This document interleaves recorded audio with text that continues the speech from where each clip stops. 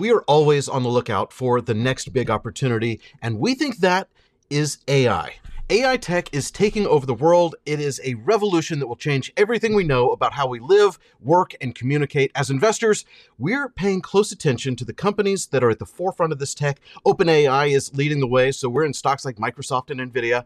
But it's not just the big tech companies that are going to benefit from the rise of AI. There are a number of unexpected stocks that could also see a boost. Companies like healthcare using AI to improve patient outcomes and reduce costs. Companies in transportation using AI to improve logistics and streamline operations. We're keeping a close eye on several unexpected stocks that will benefit from AI technology. And today on Dumb Money, how tech like AI and ChatGPT are going to change the world forever, and how we're positioning ourselves to ride the AI money train. We are Dumb Money. Three friends who turned $30,000 into $30 million using nothing more than Twitter and a zero commission trading account. The suits that work on Wall Street, they call those people the smart money. That's not us. Our goal is to help level the playing field for everyday investors. We are Dumb Money.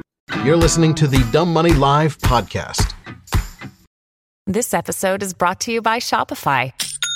Forget the frustration of picking commerce platforms when you switch your business to Shopify, the global commerce platform that supercharges your selling wherever you sell. With Shopify, you'll harness the same intuitive features, trusted apps, and powerful analytics used by the world's leading brands. Sign up today for your $1 per month trial period at shopify.com/tech, all lowercase. That's shopify.com/tech. Hey there, Dave here, along with Chris and Jordan. We are Dumb Money. Welcome to Dumb Money Live. And in case it wasn't too obvious, my intro this morning was 100% written by ChatGPT based on learning my style from our last 8 shows. The thumbnail for today's episode, that was originally created by Dolly 2 by typing in 3 guys riding the money train. I took that image and I quickly photoshopped our actual faces in and then uploaded that into Midjourney AI, which then created the final thumbnail image.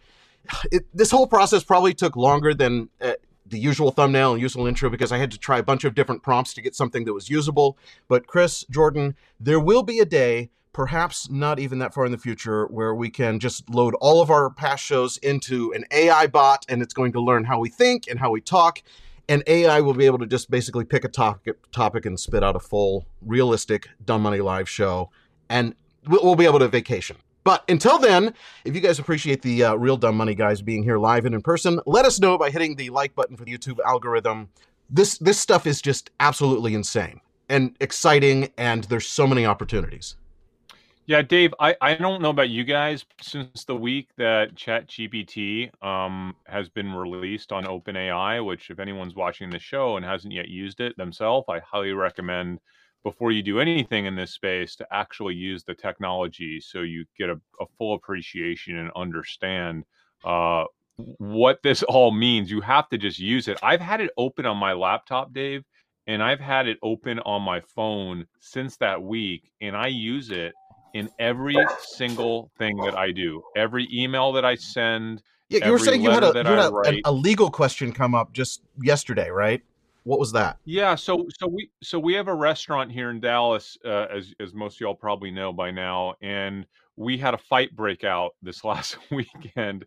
A kid got pushed, turned around. I didn't see the footage yet, but my business partner did. So he got pushed, turned around, and took a full swing shot at the guy that had pushed him, and then that guy and 2 of his friends basically started attacking him. So we received a letter from an attorney basically stating that we need to preserve the footage, right? So, like, we're not against that, but we don't want to get involved in stuff unless we have to. There's a lot of administration involved. We have to take someone's time to go search through footage. It's, when you're operating a restaurant, there's a lot of stuff going on, and that costs us money. So the question was, do we need to do this if we're not being required to do it because of a police investigation? Because it's not like, the police asked us to preserve the footage, or an ADA has asked us to preserve the footage. And 2, if we have to do it, can we charge the attorney money? So I just simply asked ChatGPT that question, and I was stunned how precise the answer was. It was essentially saying that legally, no, we do not need to preserve the footage unless there is an investigation and we're being required to by the law, by officials with the city, with the police, right, or the attorneys, the prosecutors, and two, that there was still some risk if we choose not to, because later on, the attorney can come back, and we could actually get in trouble with the court if retroactively for not pulling it, even though we weren't legally required to, but if we avoided doing so when we had the ability to do so. There's a gray area is what I learned through ChatGPT. Also, we do have the ability to charge for it. ChatGPT is just pulling from how in the world does ChatGPT have that information? Where did it, what is it merging together to come up with that type of synopsis of what is legally required and not? Yeah, but also, David even told us precisely that we were allowed to charge, but not too much, and that later on, if we charge too much, the attorney can ask the judge to retroactively have us refund anything that was unreasonable, that we couldn't prove was a reasonable amount to charge. So I just thought it was fascinating. That took me about 20 seconds to find out all that information by asking the question at ChatGPT. Guys, I'm using this for everything that I do. It's wild. And it really Jordan, does. Using it to code, right? A little bit on the side, you're using it not to code, but to just to assist with coding. Not regularly, no. I think there are better tools that are actually integrate with an IDE, AI tools. But you could use ChatGPT specifically to generate code, and people have done it. Run the code. Maybe you have to fix a few things here or there, or reprompt and get it to fine tune the code. But yeah, I mean, it can definitely pump out code in libraries in several different programming languages. I just think it's so good at doing simple things. It basically can replace.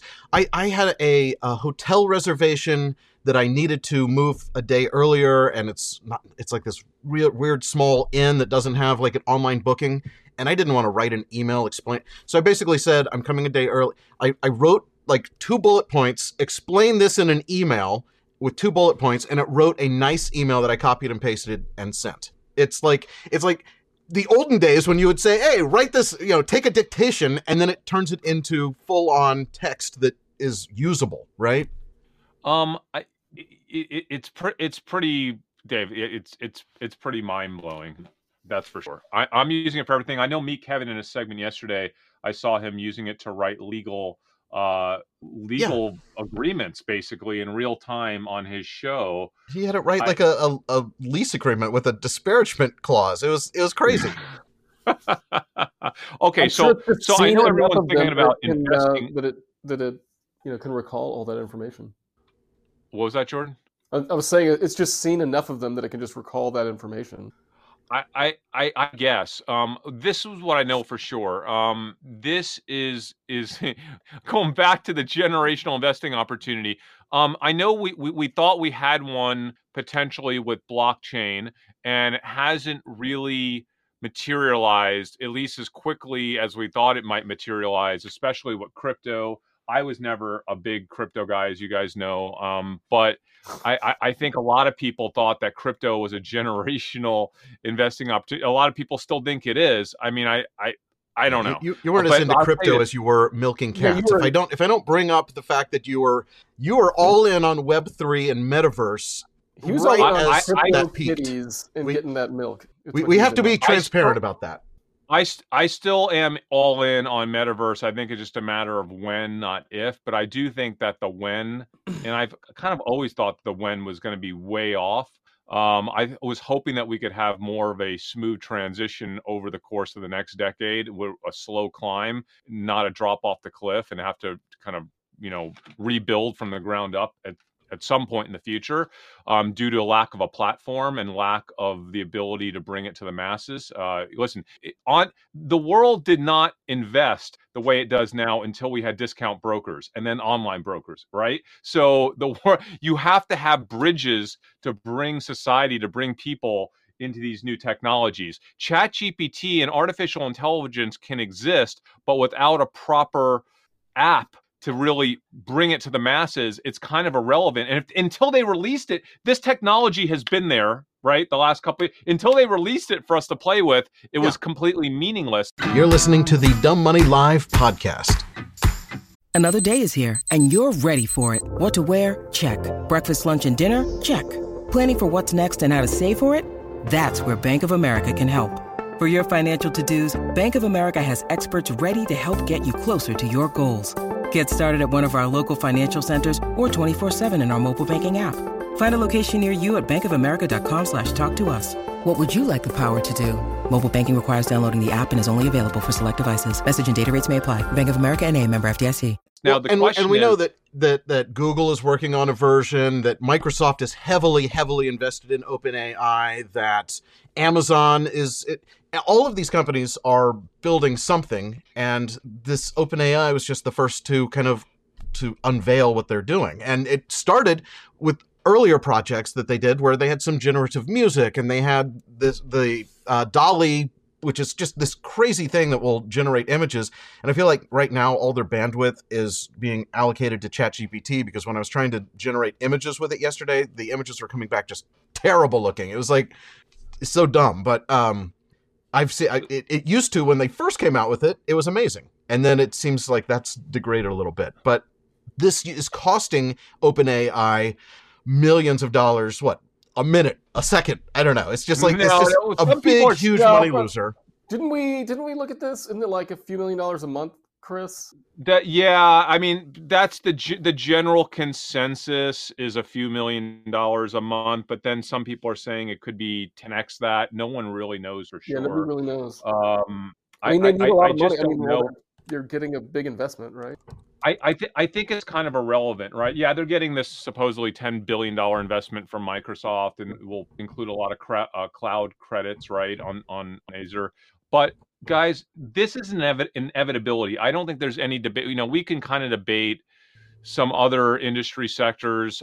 This is an inevitability. AI it's coming. There's no stopping it. The only debatable thing is how quickly it's coming. If it's coming in a year, 2 years, 5 years, there's no way. I don't know of anyone who has a thesis that AI isn't going to dominate at some point in the future. It's just a matter of how long it takes to happen. So as an investor, this is not a sector that could be ignored.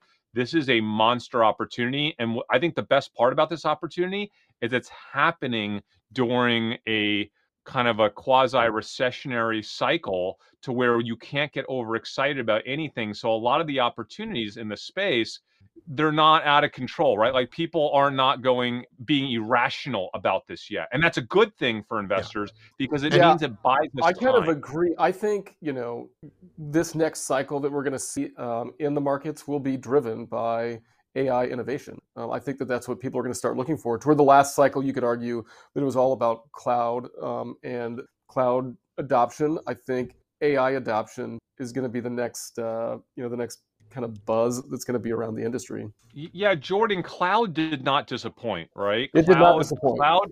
Cloud impacted us in a profound way. There were obviously a small number of huge beneficiaries, but cloud computing realistically is what brought on all the massive innovation in early stage companies. We had a decade of cloud dominance, basically, in tech investing, and I think it's going to be the same way about AI for the next decade. Once we get through this, little bear market that we're in, I think AI drives the next one. Well, let me just say, I'm trying to get answers from OpenAI. When we have a question that we don't know the answer to, this is my new go-to. But the problem is, it is so busy right now that it will not answer the question. I'm asking it how much is OpenAI losing every month, and it won't answer it. It doesn't know. It knows. Like right here, Reuters knows that OpenAI projects $1 billion in revenue by 2004, and here's how much it costs around. I mean, you can find this information on other sources, but it's just too slow. Yeah, so basically, the data set. Their GPT it's old learning data. Training set is a snapshot, and it's not being updated daily. Well, no, that's the beta version, but there is a playground that is connected to the internet that you can get more up to date information. But and it's using the same DaVinci 3 version, but it is overloaded. And yesterday, when I was trying to get stuff, it was overloaded. So I had to make sure I wrote that intro like last night when the usage was low, so that I'd be able to get my show written. All right, we all know that will get fixed pretty quick, and this will be monetized, and you'll be paying for it. at least as for institutional use of it, right? An enterprise use of it, you'll be able to pay for it. You'll get the bandwidth that you need, and individuals will have access to it once it's monetizable, right, through search and advertising. And speaking of getting the bandwidth you need, Chris, you might need to reboot because you look like you're 8-bit. 8-bit Chris is back. Are you serious, dude? Yeah. You look, Am I better now? You look pretty pixelated to me. If you sit still and don't blink, it comes back. Is this the real Chris, or is this a chatbot I'm talking to? Dude, I mean, how do you even tell now? If it starts to look fake, they just like grainy it up so that you can't actually tell. Is my voice normal? That's all that matters. Yeah, you sound great. It'll play back just fine on the podcast. Okay, could we just talk about the investing play here, because that's all. That's really what I want to talk about, right? So I'll give you my approach. My approach is, I think the earliest, the way to invest in AI this year, and we're not financial advisors, this is just what we're thinking for our own account. So please do your own research, make your own decisions. This is not advice for you. This is just what we're thinking. Poke holes in it. I think the best way to invest in AI this year is not to overthink it, but to simply get on Google and search, and not AI, but get on Google and maybe AI and search, what are the companies that benefit from AI, and to invest in what everybody else is going to be investing in, whether they are the right calls or not. Okay. Yeah. And so what I did is I basically found a few different articles that list the top 10 companies. And my thought is this: institutions are going to be speculating. Retail investors are going to be speculating. You don't even really need to be right. You just kind of need to be early, right? So there are a bunch of obvious companies in different sectors that everyone's like, these are going to be the primary beneficiaries of the AI revolution. Why am I going to overthink it and not just get in on that as more and more people and institutions say, you know what, this AI thing is real? The more information we get on AI, when ChatGPT 4.0 is eventually released this year, when Google comes out with their AI search at some point later this year, as rumored, right? When we start seeing AI pop up in more and more news articles, when it's on the Today Show, when you cannot stop hearing about AI every single day, you just want to be in these obvious, or whether they're right or not, you want to be in these obvious plays. So that's completely obvious, but I think you can also spread things around, right? I think you want to be in hardware, right? And then you want to also be in places that are going to be disrupted. Healthcare, I think, is one of my favorite areas for AI. It's not just the text generation. A lot of it's imaging, and a lot of it's going to be in healthcare. Yeah, and healthcare was one that when I asked ChatGPT what some innovative areas are going to be, it came up with transportation, including like drone delivery or autonomous driving, robo-taxis, that sort of thing, and also healthcare. So those are the two that ChatGPT came up with as the areas that were going to benefit. But I'm totally with you, Chris, on listening to, like, figuring out who the mainstream people who are just going to invest because it's the obvious choice. And so what do? You watch Cramer, right? And you see what Cramer talks about. And this is one case where the inverse Cramer ETF is not really, I love the inverse Cramer ETF, but I think that Cramer surfacing something does kind of put it out there. And the obvious one, I think, is the hardware that makes this stuff work.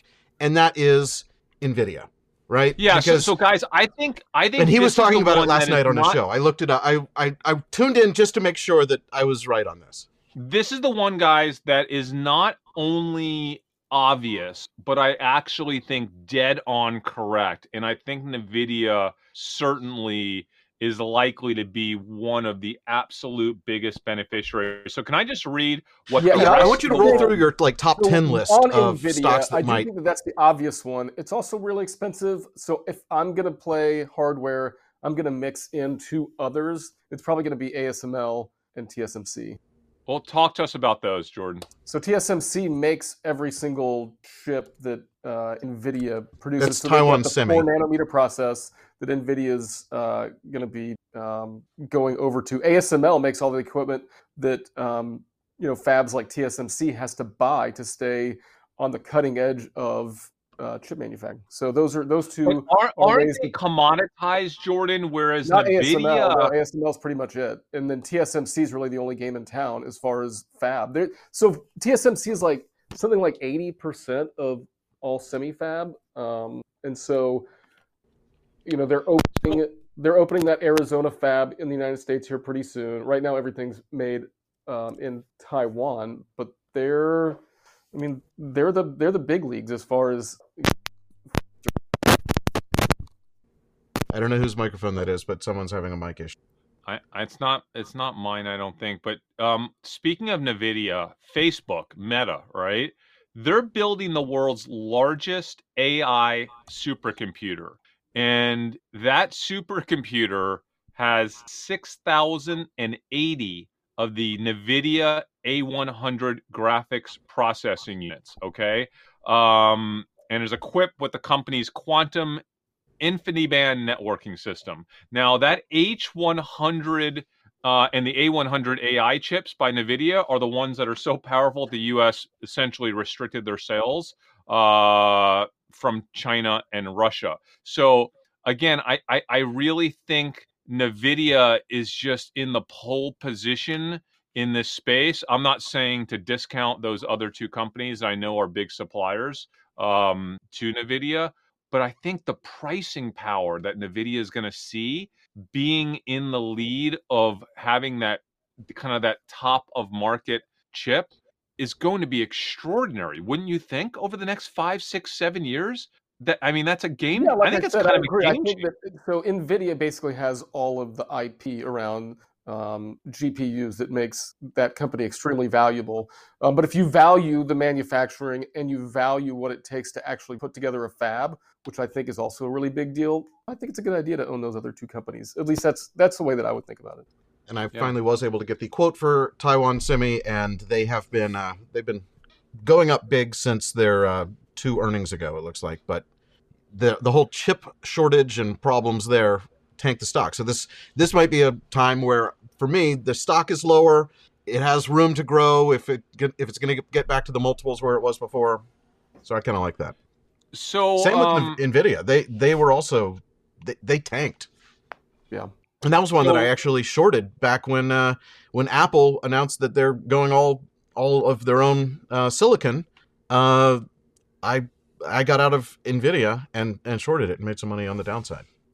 Guys, I'm going to say the probably the number 2 stock that I think everybody is going to be talking about when it comes to AI is Palantir. It's a stock that I've actually never owned. And, Palantir is obviously the AI-powered analytics platform for governments primarily, right? And their entire business is built on top of AI. So again, I think when you think about the power of AI and every government in the world, right, in addition to municipalities, basically making a decision in the near future. Because I think when you talk about AI a year ago, 2 years ago, it was just as credible. But at the same time, I felt like you didn't really have that pressure because it was like, oh, it's something in the far off distant future. We don't need to spend money on AI. Now I think the narrative is rapidly changing. And if you are controlling the purchasing for governments, I think you're going to be pressured to make sure that you're staying ahead of the curve. And Palantir is, well, I would love to be a salesperson for Palantir right now. Like I have been a sales guy most of my career. And if I was in my early 20s, I would be doing whatever it took to get a job selling AI for a company like Palantir. That I feel like that would be one of the easiest sells going forward. So I don't know. I think that's an obvious one. I think they'll probably benefit they actually will benefit, but I think the perception play is huge there for Palantir. I think everything else we talk about today, well, maybe Microsoft as well, right? Obviously, Microsoft with their, potential 49% ownership interest, which, by the way, isn't really, it's like an ownership interest, but it's capped. It's not like they're going to make a lot of money off that interest. It's more about them getting the exclusivities and getting to integrate. It's about integrating into their product suite. Can you even imagine Microsoft Word that will write the document for you? Yes, I can, because I'm doing it right now, Dave. It's just I'm having to cut and paste, right? So like once they, honestly, I mean, that's a great comment though. It sounds so stupid, but simply being able to integrate OpenAI, ChatGPT into Microsoft Word, into Excel. My God, into Excel. To write the formulas for you? I need to do this, and it writes a complicated formula that you don't have to learn Excel. It just does what you want. Think about like PowerPoint. If you need I need a picture of a person holding a balloon with the word 100% on it. And then boom, you've got like custom graphics for your stupid corporate presentation. When you need mealtime inspiration, it's worth shopping Kroger, where you'll find over 30,000 mouth-watering choices that excite your inner foodie. And no matter what tasty choice you make, you'll enjoy our everyday low prices, plus extra ways to save, like digital coupons worth over $600 each week. You can also save up to $1 off per gallon at the pump with fuel points. More savings and more inspiring flavors make shopping Kroger worth it every time. Kroger, fresh for everyone. Fuel restrictions apply. You're listening to the Dumb Money Live podcast. Would you not pay a premium to Microsoft for that premium service? Who would not? Who would not pay that? It would be the thing. I wouldn't pay a premium, but it's the thing that might get me to go back to the Microsoft suite, because I've completely just used, I don't write any complicated documents, and the built-in pages that comes with the Apple products is amazing for me. Keynote, I like better than PowerPoint, even though I know PowerPoint does better things and like these weird, it does like 3D animations and stuff now. It's beyond me. But for my needs, the Apple free ones do everything I need. But I might actually have to repurchase the Microsoft suite once they get ChatGPT and OpenAI stuff baked into it. Yeah, which for you is paying a premium, making that switch. So those are the three big names. I think anyone else in this space is going to be kind of like a slightly less obvious play. Yeah. But and there's not a pure play. That's the thing that makes it a little bit difficult for me, because Uber will benefit from AI, but that's such the efficiencies gained through AI for Uber is something that everybody's going to have access to. So it's not like a needle mover to the point where that is something that makes their stock more valuable, right? What about healthcare? Do you have a healthcare pick? I don't have a healthcare pick, because again, I think that all healthcare is going to continue to adopt more and higher levels of AI, and it's going to decrease costs. It's going to increase the ability for a doctor to basically paste in a list of drugs, and it spits out interactions where that might have taken like 20 minutes of research before. Yeah. But I don't see a specific healthcare company benefiting. So my pick for healthcare is going to be a company like Medtronic. Lesser extent, maybe J&J, but they've got the sales staffs inside of hospitals. They've got the relationships with doctors to push these new products that are going to be out, right? And so any sort of like medical screening and imaging, any sort of new device with sensors that's going to come out, these are the types of companies that have those sales staffs in place, and relationships in place to push these products. Yeah. So Jordan, I think actually the leader in medical device built in integration with AI is Intuitive Surgical. Yeah, no, you're right. So they're probably like in the medical device space. Intuitive Surgical is definitely like a leader, and I think if you're investing in that space for AI, I think Intuitive is a name. I think your Medtronic is another name that you can go to. Because again, I like having more than one. I don't the risk on just having one. Fair. You know what's an interesting, Avi, going back to my old favorite company, Amazon. In so many ways, Amazon is positioned to benefit from AI. And I don't know if you guys kept up with the news on Amazon. They have this new robotic arm that they call Sparrow. and it could be the biggest game changer for logistics distribution in the company's history. It uses computer vision to essentially detect what the actual product is, the size of the product. And like if you were to tour an Amazon distribution center, which I did a hard hat tour a few years ago. The one thing that blew my mind is there are still thousands of humans that sit in these pods, and all they're doing is basically taking packages, putting them in boxes, and then taping the boxes closed, which is like, I was like, that is so incredibly expensive. And those are humans that are just doing that repetitive task. And I was at one distribution center, and Amazon has an insane number of distribution centers. I can't even imagine how many of their employees are doing that job and jobs just like that.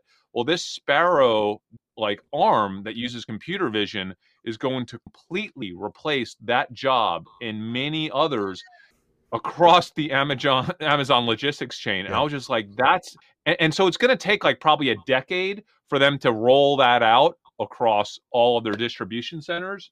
But if you think about AI, it's going to do that across every single facet of their productivity, right? And then you add robotics on top of that. Again, I think robotics and AI go hand in hand. And I'm going to get back to the whole humanoid thing, and this will kind of take you all the way back to Tesla again. I think, again, Tesla, for a lot of people, is maybe if they could stay out of trouble and just not do anything ridiculous the next few years to their capital structure so they can continue to grow and leverage the AI that they have at Tesla and what they're building with humanoid robots. Tesla could be one of the very biggest beneficiaries of AI long term. So again, Tesla has to be in the mix there. Totally. Well, not necessarily when it comes to cars. I don't care about the car stuff. I'm talking about, integrating AI into manufacturing, into robotics, into humanoids that will then basically displace humans at every company, right? But Tesla has the aggressive mindset that if they see the opportunity and it starts to work, they'll go all in on it. So I think Tesla has to be part of that company. How long until Siri and I shouldn't say these out loud. I can say Siri without the Hey word in front of it, and the Google Assistant, and how long until they are actually usable because of ChatGPT style integration? Because right now they're completely broken, and I actually just built my own little app that's using a shortcut, built into the iPhone, where I can ask my smart Siri to tell me the real answer, and it goes out to ChatGPT and then reads the answer back to me. But how did all of the companies that have smart Alexa, how did all of them miss integrating ChatGPT style knowledge? I don't know. It's kind of disturbing, right? Siri knows things. It teaches it specific things, like it knows about movies and actors, and it knows about sports, and it knows, but that's just individual databases that were fed into it, that if you know that it knows about sports, you'll ask it about sports. But just the world's knowledge, that's what I think is most fascinating about ChatGPT's integration, is that it knows everything. When you have a legal question about your liability at your restaurant, you're asking a robot, and it gives you a better answer that potentially Dave, isn't as accurate as an attorney, why. but it gives you an immediate answer for free. We're not there yet, because remember, the learning set even in ChatGPT is a year and a half old, right? And a lot of the things that you will ask Siri are totally based on current information, right? And it's just, we're not there. We're maybe a year away, right? Maybe 2 years away, but that's coming. But do you really think, how beneficial is that going to be for Apple and for Amazon? I don't know. I don't want to speculate too much in this space. That's what I'm getting back to. I don't want to be speculative. I would rather stay with the obvious plays that don't have to have a winning product. I don't want to guess who's going to have this winning consumer product. At first, I was really jazzed about, Microsoft, this changing the game for Bing and being detrimental to Google's search, obviously, which I still think is a huge risk for Google. I don't even want to mess with that. Just stick with the obvious. Stick with NVIDIA wins no matter what here, right? Like, how do you have an argument that doesn't result in NVIDIA winning big? Tesla potentially wins big with their humanoid play, right? But they have to execute in a lot of different ways. NVIDIA is just there, like, when the entire enterprise world says, you know what, we're going to invest 25, 30% of our R&D on AI, innovation the next 5 to 10 years. Who is guaranteed to win? NVIDIA. The NVIDIA is going to win there, and maybe surrounding chip and companies. TSMC, because you'll still be buying. Every time you buy an NVIDIA processor, you'll be buying something from TSMC also. Okay, fine. I'm just saying, who is going to have the most leverage, though? Who's going to have the most leverage, the most pricing power to really, think about when we have these massive chip shortages on the premium chip. Think about the price points that enterprise is willing to pay for that automotive is willing to pay for that. I mean, the pricing power is what's really fascinating to me here, because NVIDIA is going to have a rush of Oracle coming to them. Everybody knocking on their door going, we need X amount of these chips. And they're just like, hey, we're sold out. We're on next year's run and the price is up 40%. Do you want them? Of course you do, right? Hey, Chris, I just got a text from Len. He wants to make sure you know that it's NVIDIA, not NVIDIA. God. Thanks, Len. Glad you're watching. I've just gotten over it. I'm like, Chris is going to talk however he's going to talk. We know what he's saying. The thing is, I'm often wrong, but I don't care because it's not what matters. It doesn't actually impact my investment. But you're right. Yeah, that's what I'm saying. We all know what you're talking about, so I think it's fine. You can mispronounce it all you want. I just think it's fun to point out the times when Chris is wrong, because it happens so infrequently, right? I just got the text. But by the way, Lynn is invested this is in NVIDIA with TSM stock price overlaid. So they basically seem to trade pretty much in tandem. So when there's not real specific information, I think they kind of just trade around with the SMH. Because by the way, I'm buying NVIDIA right now, just so you're aware. I don't own any in my personal account, but I'm buying them right now. Well, they're up 0.2% today, but they were up huge yesterday. Well, all right. So those are our picks. Anything else? There's another company that pops up in these stories, and it's not a company that I really followed, but it's right in the center of the space, called Dynatrace. And Dynatrace is a cloud computing infrastructure monitoring and observability company. I'm sure I'm saying that wrong. Observability company. The company's Davis AI engine can analyze 368 billion dependencies per second and instantly detects problems in a company's digital ecosystem, provides context about what went wrong, and determines and prioritizes potential business impacts. They were recently named a market leader in AI for IT operations by Forrester.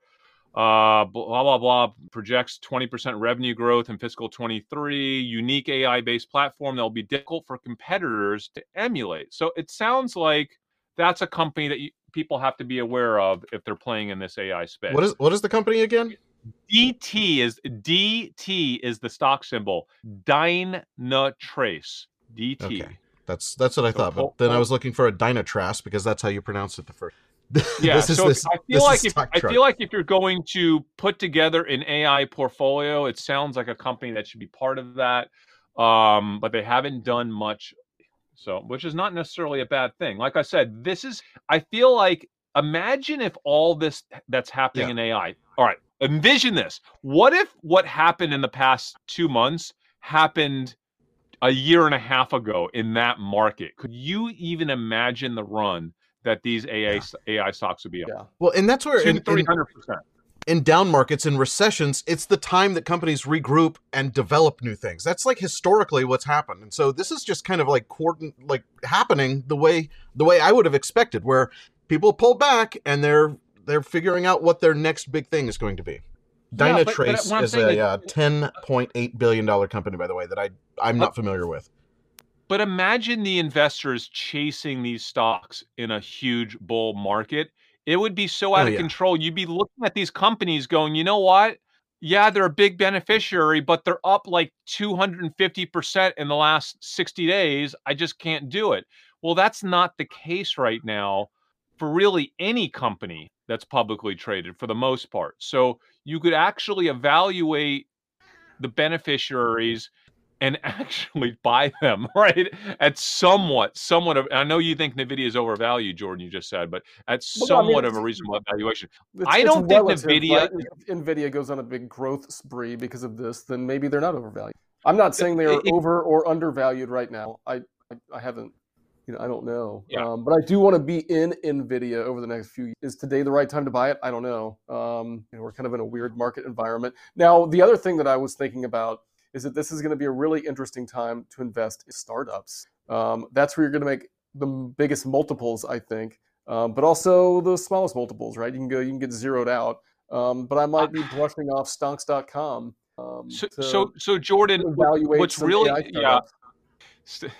really interesting about early stage right now, Jordan, or I guess what's really scary, is that a lot of my portfolio companies, and I'm sure yours as well, are all integrating AI into their products. But I just see that as being scary because what it means to me is this AI is allowing companies to come in and disrupt so quickly. The barriers to entry, now that we have access to APIs to ChatGPT, and any company can just start integrating insane amounts for cloud, but it made starting a company, right? And it makes smaller companies more competitive versus big behemoth companies that take longer to integrate these types of services. So I still think that startups are the best bang for the buck. They're the hardest to get into and they're the riskiest, but you can get your biggest returns out of startups right now. I think anything that lowers the barrier to entry, I agree we'll have more startups doing more interesting things. I agree with you there. However, I think valuing those startups is becoming really difficult when people can leverage AI 2 months down the road and all of a sudden have a competing, not only do you have access to cloud, but now you have access to AI. You don't have to develop a lot of the stuff that you had to develop before slowly. Things happen so quickly now. I just think it's really scary being in tech, early stage tech right now. I don't know what to think. I can't make sense of it. Yeah. I'm not investing in any of these early stage tech companies right now until I could wrap my head around this. I would rather wait and see which of these companies ends up gaining traction and starting to develop some barriers to entry before I take a look at them, even if I'm investing at a much higher multiple. Again, which is why I'm going back to the same thesis, which is I don't want to speculate. Yeah. I want to stick that's definitely a way to do it. Now, the one company that we haven't talked about in all of this that I know that you've been critical of is, right, Alphabet. And so, the thesis here that you're critical on them is that, it's a potential that they'll lose out on search business because of the wider access to information. But they also have their own AI team and their own AI products. And they'll be investing heavily in this over the next few years. And they've been investing. So they've actually got DeepMind as their kind of their general AI platform. But they're in all the places that you'd want to be in, is healthcare and right? Yes, and I think they could benefit. But at the end of the day, Jordan, Google is generating almost 90% of their revenue from search advertising. That's what makes it tough, right? Because you look at that, and that's been Google's story all along, is they'll make these amazing products that then, they're expensive to run, and their cash cow is the search business. And it always has been. Jordan, think about this. Now we have a nonprofit in OpenAI, which I know they have a for-profit subsidiary, right, to do these deals, but essentially structured initially as a nonprofit that has what seems like it could be as good as what Google is not showing us, or at least in the same realm as what Google has been working on the past decade in AI. And this other company has they're happy to sell it cheap, relatively cheap, right? Because they have nothing to lose. They don't have 80,000 employees or 100. I don't know how many employees Google has. 100,000 employees. Like they don't have that to deal with. So how many Google employees is not like does OpenAI have? Like 400 something? Is that what I read? Yeah. Yeah. They did all of this with 400 employees, right? Yeah. So, and now they're basically licensing all of this to Microsoft, all the big stuff to Microsoft. So, like, Google is not necessarily in a power position here to charge tons and tons and tons of money and pricing premium for these AI products that nobody else has. Meanwhile, Google is not generating that much money off of anything that they do other than advertising from search, which Right. is the one thing that is most at risk. That search advertising model is so at risk to be displaced here, meaning that I think Google probably could have displaced their search a year ago with their own AI, obviously chose not to. And I think a big reason for that is, why on earth would they introduce something that could destroy their entire search business? Now, not that there wouldn't be monetization, but as we know, as markets become more efficient, as technology becomes more efficient, sometimes the monetization goes down. Meaning right now, when you search on Google, you might click a dozen links to find, you might spend an hour clicking on Google, researching, clicking to do what OpenAI Right, so told your me. argument is that inefficiency is what drives their revenue, right? And so if you make things It's a fact. more efficient, It's a fact. well, couldn't they just charge more for these super efficient ads that they would be serving up, right? And so, Well, Jordan, you have to assume that over the course of the next 15 years, they have to figure that out. But they have to destroy like, their if current I model was an first. advertiser and I knew that, like, my click-through rates and I knew all of these things, and you just told me, okay, well, now we just went overnight and we made them 10 times more efficient, but you're gonna have to pay us 7 times more money or whatever it happens to be.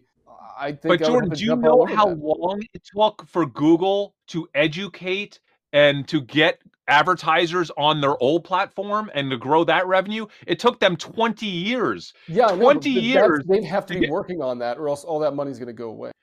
Well, you can't. Nothing's going to change overnight. Meaning they're going to destroy one revenue stream while simultaneously trying to retrain advertisers on a new one, which means they have to prove that the ROI is as good or better. As long as they keep the spend the same, as long as they're delivering the results, it shouldn't really matter under the hood what's going on. Jordan, no. There's a tremendous amount of risk related to that with that transition. Tremendous risk. Tremendous. I agree there's risk, but there's also they really risk only have one place to go, down. Yeah, there's like risk it's all downside risk. So if they don't do anything, and then everybody just starts going to whatever Microsoft's product is going to be, that's the risk.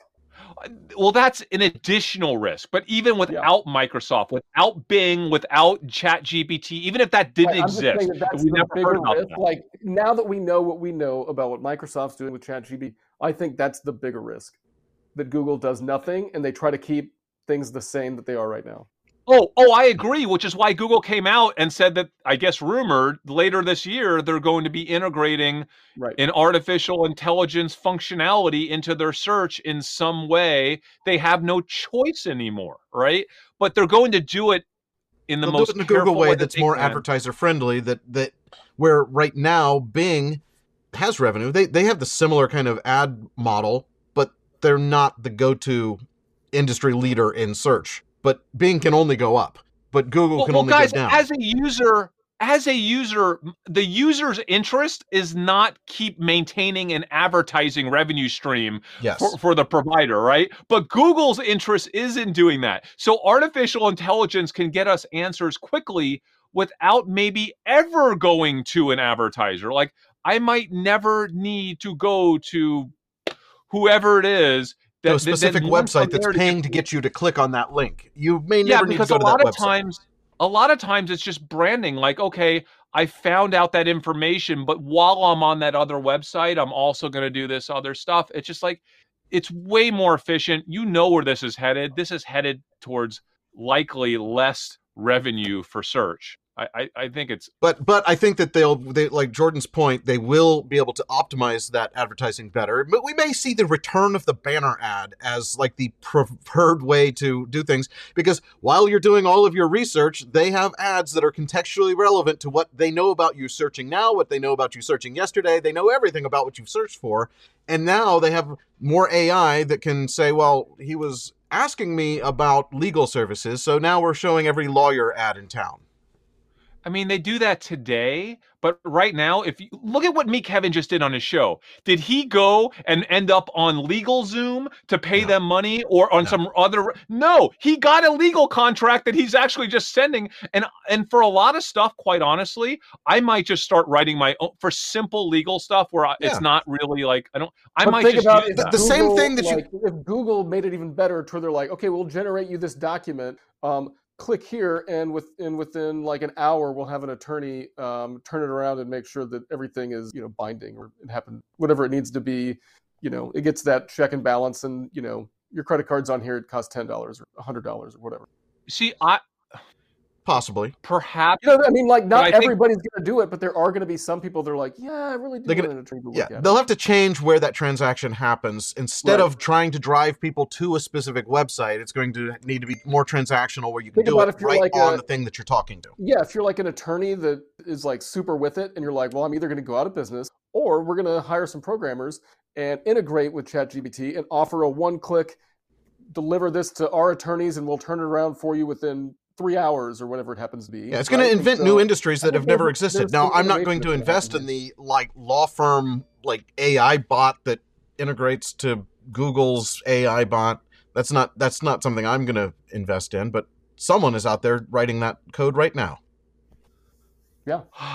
But I think what Chris is saying that is for simple legal documents, his current method is not calling his attorney. It's Googling, give me an example contract that does this, and then he copies and pastes out of that. Drive more business to attorneys, right? Into specific attorneys. You're going to get a certain, it's not going to be everybody. Like I said, what is it? 10%, 5% are actually going to do that. But at least it's somebody, and that those dollars are going to flow.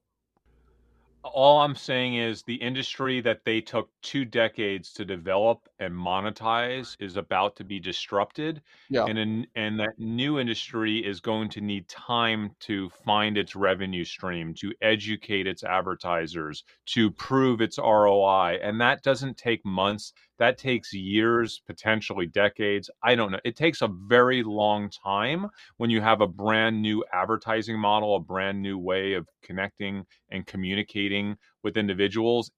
Google does not want to disrupt what they... Guys, like I said, this is not 20%, it's 90% roughly of their revenue stream. And it's been growing like massively for 20 years. Like I was joking around when I was there in 1999-ish, 2000, at the birth, you were too, Dave, at the birth of like online advertising, at the birth of search. When search was literally manually done at a company called Overture that Yahoo, where Dave worked, eventually acquired. And everybody thought that that was going to be the search engine before Google disrupted Yahoo, right? And I thought at the time, I was like, this is magical. This is going to be a mature industry in 5 years. Here we are 22 years later, and Google is still training advertisers to get up on Google search.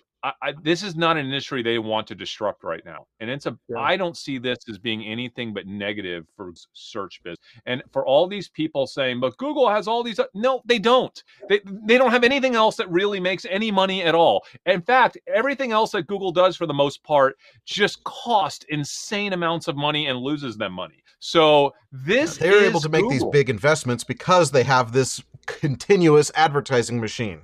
We're just printing money, and if that gets interrupted or slowed down, it could be a big problem for Google. Dave, what website was that you just pulled up? Angel Sanchez wanted to know. Oh, that's just on TradingView. It's just the detailed income statement for Google. So Part-Time Larry said that Google's AI blog has a huge right. I don't know what that is. Maybe Larry, you can post a link in the chat. I'd like to see that. So guys, again, I'm not going to overthink this. The one thing that I've learned during these massive disruptive cycles that we've been through over the past few decades as an investor is early on, I don't want to get too creative with my thinking. It's just not worth it. Like, there will be plenty of time to figure out like the hidden niche winners in this space. And Jordan, you're right. A lot of times they will be private, but right now I want to try to figure out who will be the big obvious winners that initially people will probably overinvest in. People will probably hype them up way too much because it's just so obvious. And to me, that has to be NVIDIA, maybe Microsoft, probably Palantir as well. I'm just going to stick with the simple stuff. And later on, if I find other companies that I think could be niche winners, I'll go with them. By the way, I forgot to say something during our episode last week. For those of y'all that did not watch our episode on the most revolutionary breakthroughs that we've ever seen in pharma, with all of these new diet drugs. I don't want to call them diet drugs. They're weight loss, diabetes drugs. GLP-1. Yeah. I had a niche pick that I was pretty proud of when I did deep research, but I'm not investing in it. But I thought it was an interesting way to look at a sector that's massively changing and try to figure out, who are the winners that no one's thinking about. And this is fascinating. Let me roll this by you. So I think we're going to see a shrinking of the world over the next 3 to 5 years, complete shrinking because of all these new weight loss miracle injections that are happening. By the way, we're not doctors. It's just my interpretation of those pharma drugs. Women, and we have, I think, tens and tens and tens of millions of women globally that have had breast augmentations. They are going to be losing weight. And from my research, when a woman who's had that type of work done loses a significant amount of weight, it is massively disruptive to that prior surgery. And they have to go get a resurgery immediately to fix all the issues from the weight loss in the chest and the implants, I guess, not having support fat tissue and there's just all kinds of massive stuff that goes. So Allergan, I think, would be the biggest beneficiary. I think they're one of the world's largest suppliers of implants. Yeah, I think you're right. And potentially we could see a replacement cycle in the breast augmentation industry sector due to the Now, I know it's a bit of a stretch, right? It's a bit of a stretch. Chris, have you seen where they show like the ones that they've taken out and they're like they have crust over them where the body is like deposited all this material? I've seen it. Yeah. Isn't that what that just goes to show that there are so many interesting investments that one can make when you have these massive cycles, because these cycles impact just so many different parts of our life. But I'm not. You can start thinking about what type of clothes do people want to wear when they lose weight, right? Do they want to go to Lululemon and get outfitted? Well, my mind immediately went to shorting. There's a company with the stock symbol CURV, Curve. It's one of the larger, big and tall stores, retail stores. The problem is, I was going to short them. The problem is the company is so in the dumps. They're down like 90-95%. Yeah, I was like, retail's taking a hit right now. Yeah, retail's already taking the huge hit. Torrid Holdings Inc. Yeah, that's them. So yeah, hey, listen, Lulu. What about his Dress Bar public company? I don't even remember. Jordan, you're actually so right, though. I mean, I this is just one more. Now we're going back a week in terms of talking about last week's episode. But guys, if you haven't seen it, you have to. But Lulu, it's just another tailwind for Lulu. Totally agree. Because you're losing that weight, you're going to put on the spandex, right? Yeah, you want the leggings. That's you right. want those, like, absolutely. Okay, back to AI. Anyway.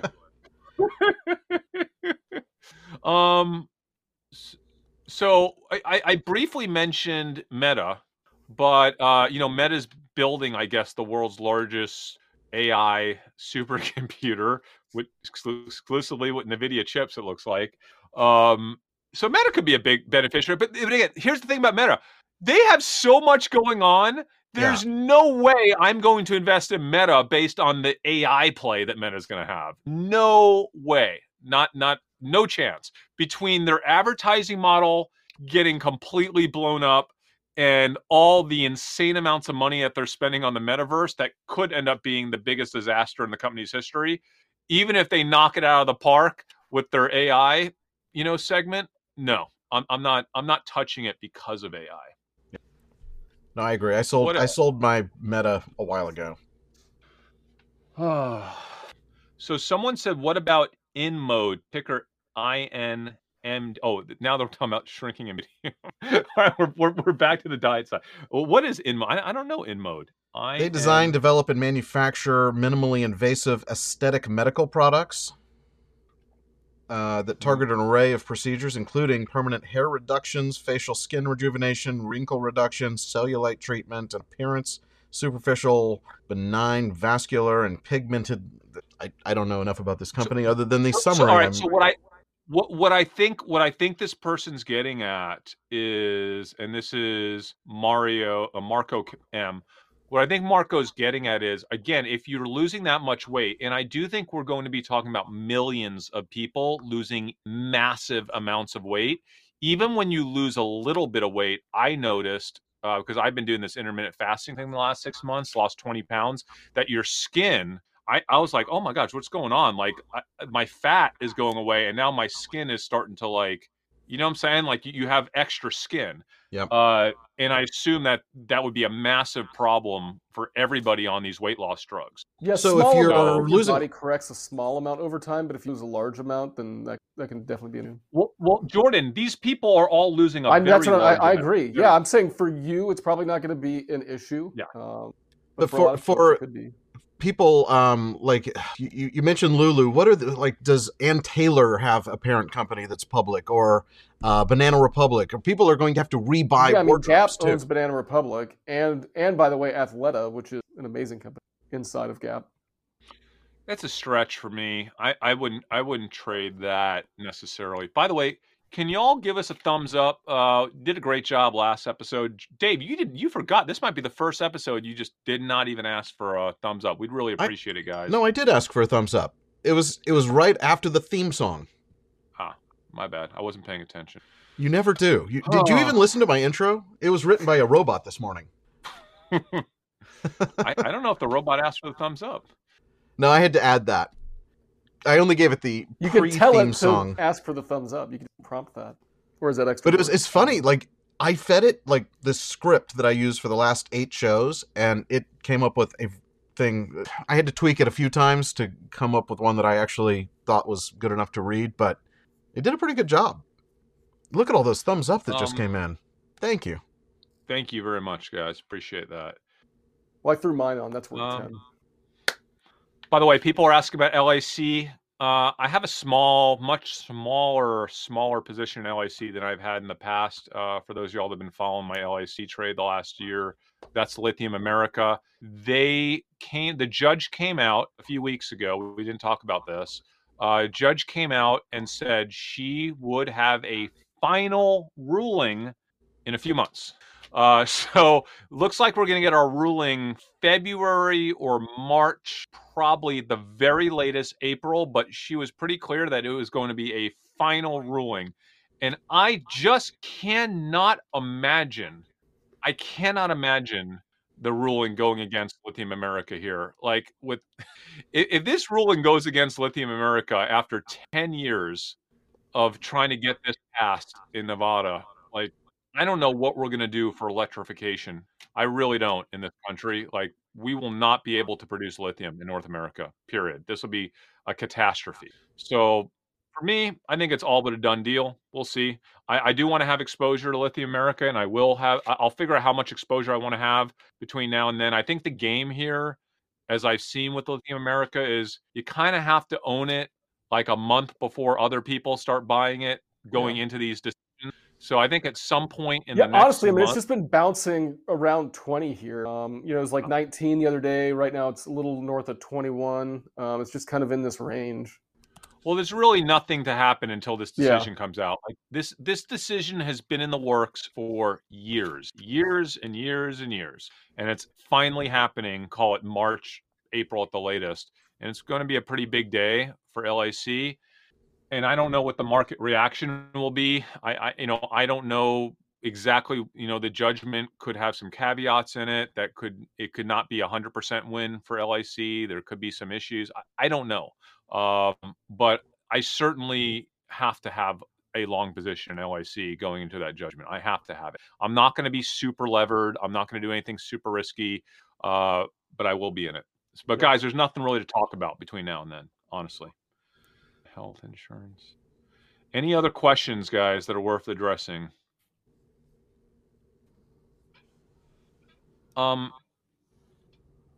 Any 3D printing housing construction plays? It's too speculative. I'm not. I met a startup company like a month ago. I don't. I don't want to be speculative in this market. Hell no. I really, really don't. That's why I pulled back from all of my early stage investing. I'm generally not investing in any startups right now. I'm focused exclusively on cash flow and then focused on publicly traded liquid companies that I think are part of the next super cycle, right? Companies like NVIDIA, I think, a great example of that. Companies like, NVO, last week's episode, and Eli Lilly, part of the next, NVO, super cycle. Tesla, Amazon, NVIDIA. Tesla. I'm going to put Tesla in that highly speculative category, though. I know you love Tesla, and I'm not saying that Tesla isn't not going to be this huge comeback story. I'm just saying it's a speculative comeback story.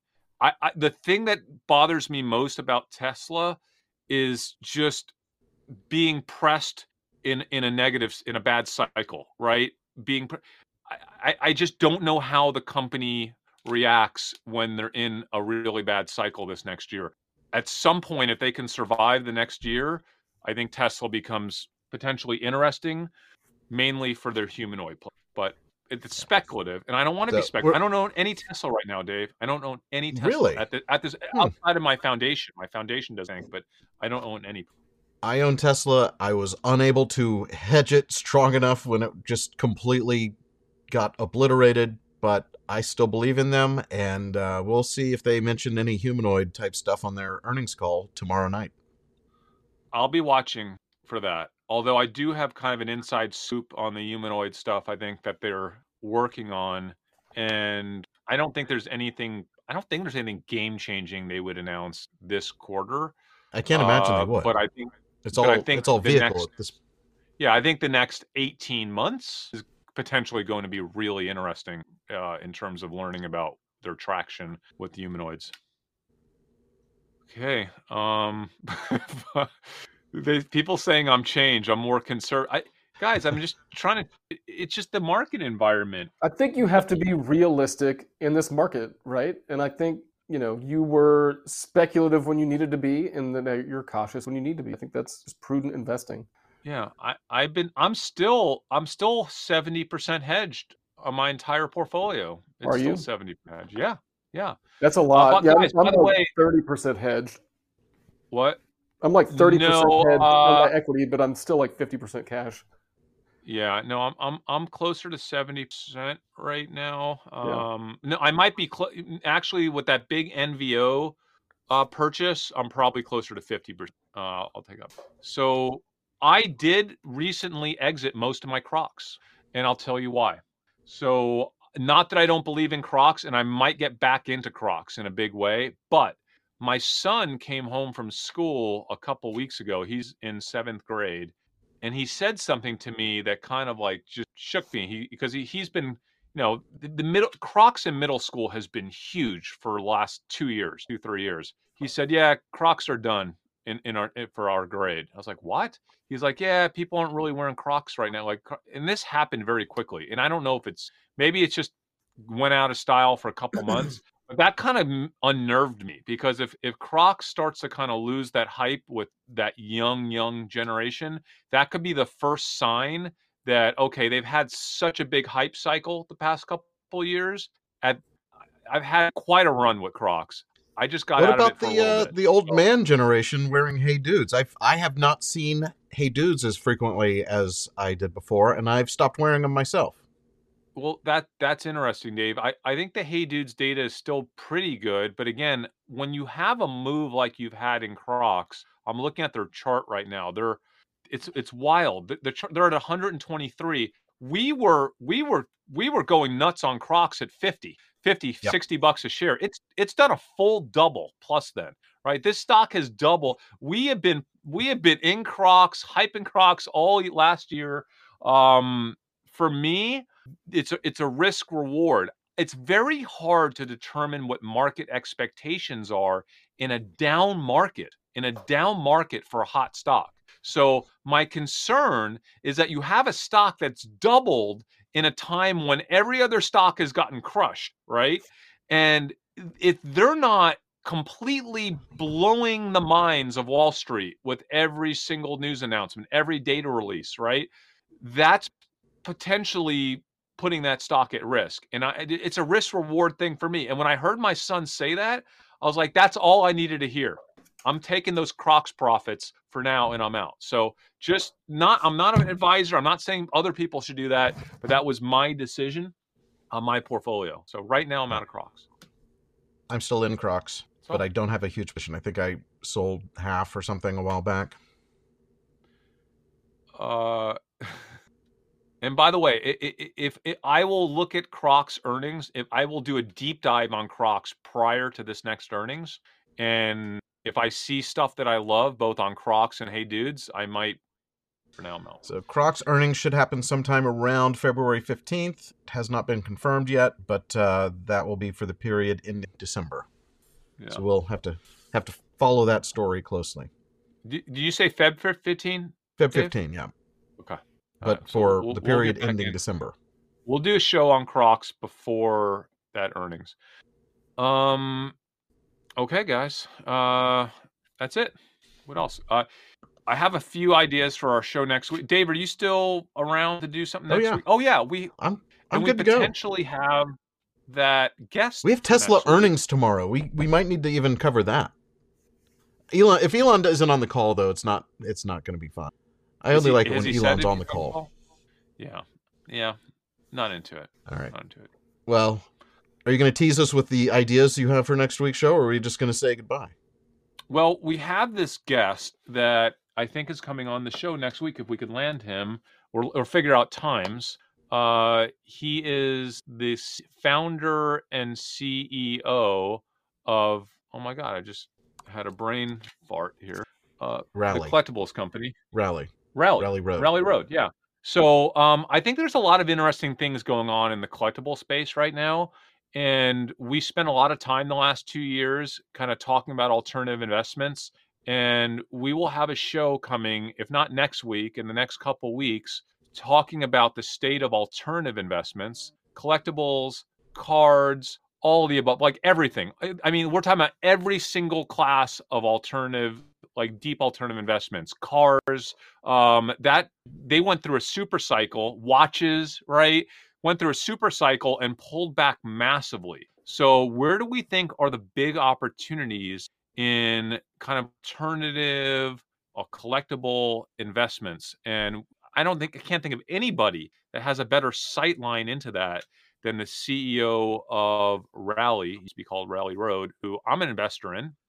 And we're going to have him on the show soon. So might or might not be next week. If not, we'll do something else great next week. But subscribe if you haven't, because the only way you'll know if we're doing the show, because it might not even be on a Tuesday. You never know. Subscribe. We're Dumb Money. We will see you next week. Or maybe even later this week. You won't know unless you've subscribed.